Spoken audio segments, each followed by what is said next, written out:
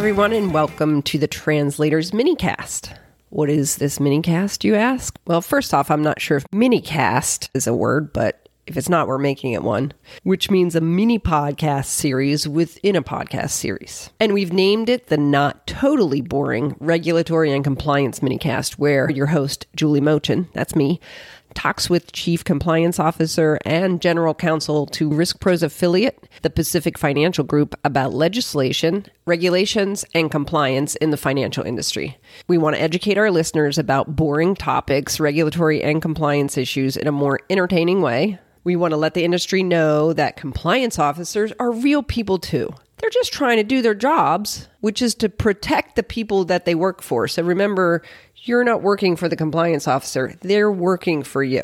They're working for the firm. They're working for you if you're an advisor. They're to keep you safe, essentially. And we want to foster psychological safety, meaning it's okay to speak your mind. Be inquisitive instead of fearful. You know, we are all humans with very diverse ways of thinking.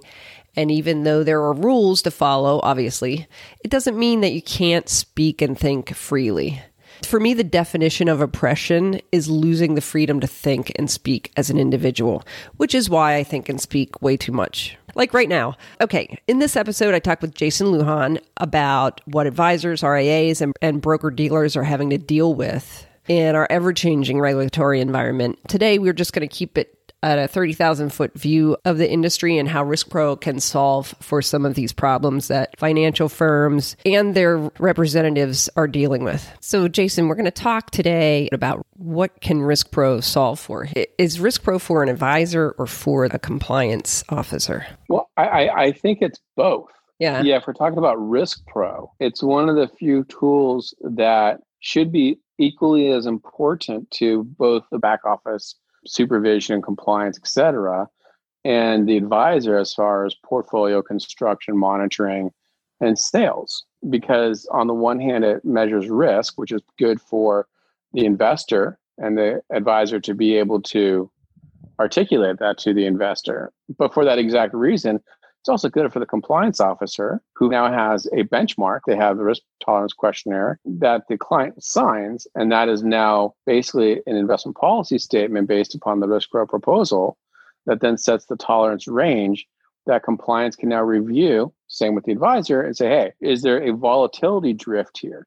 Most platforms are just looking at allocation drift, right? If you're an 80-20 right, creeping over one or the other. But the real risk is in the volatility, because what if an underlying security changes for whatever reason, gets a different rating, gets downgraded, gets upgraded, whatever it might be, buy, sell, et cetera, there might be different volatility in there. Okay, let's look at it from a back office view first. If I'm a compliance officer and I have, 500, 1,000 advisors or registered reps that are working for the firm, my job every day is to essentially be the police. They're not looked at very kindly from, trust me, I know. Let's just put it in that perspective through that person's eyes. How would it make their job different? And what can it solve or prevent from a compliance officer's view? If you look at the three tenets of the compliance program is to prevent, detect, and correct violations of securities rules and regulations. And so the typical compliance officer is going to have to go, whether it's an annual review or a periodic review or some type of review of the current allocations, and then going against what the paperwork looks like, and then having that as a manual comparison.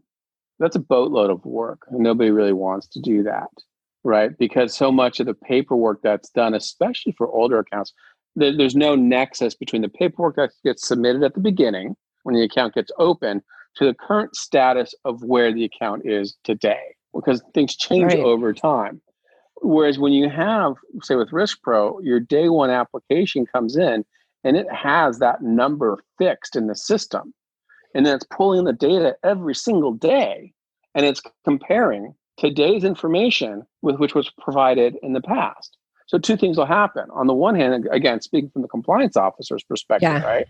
Something will pop up and say, hey, wait a minute, something's askew. And that person can now go directly to that advisor and say, hey, we've noticed this issue. What's the situation? And there might be an explanation, right? Or it creates a call to action for the compliance officer to be able to reach out to the rep or advisor to say, please explain. Okay. You can't do that if you have hundreds and hundreds and thousands of accounts that where there's no nexus between what the investment policy statement of the client said or the risk tolerance question at the very beginning of a relationship as to where it is now. Maybe there's a life change where the rep did something because of a meeting with the client, marriage, divorce, new child, college tuition, whatever it might be. So that's additional paperwork that gets put into the system. But again, with RiskPro, you can update that number, document what the update was, and then it continues to monitor going forward. Just for an advisor to keep track of clients is a full-time job, right? You could have so many different types of accounts in one household and not the same risk tolerance. There's the household, and then for all of the sub-accounts within the household to have different risk tolerance levels. For an advisor to be able to keep up with that is one thing. For a firm to be able to keep up with every advisor or registered representative that's investing for clients is obviously a daunting task. That is, unless you have RiskPro doing it for you, right? Right. So whereas most people look at the compliance officers as, oh my gosh, the individual's going to come in and shut me down because I'm doing this, or I'm afraid, or I don't want to, or I don't know. RiskPro just really translates it into, well, here's what you're doing for the client, right? The most important part of this equation is the investor client. Both the advisor and the compliance officer have the same motivations to keep that client happy and safe. And so, but they approach it from two different ways. One's looking at it from a regulatory, is the advisor doing his or her job? And then the advisor looks at it, is my recommendation making or meeting or matching my client's expectation?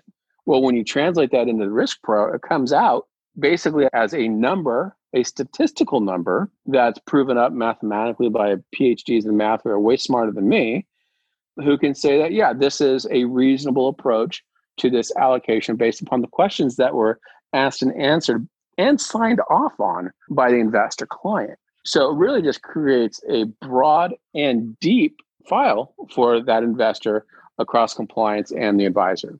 When you look at the proposal and you look at what RiskPro does, it's very intuitive. It's common sense. And as everyone's always heard me say, it's like my last 3 jobs, I was like, where has this tool been? And so the fact that it exists now is fantastic. Common sense is so good. And so uncommon sometimes, unfortunately. It should be named Uncommon Sense now. Right.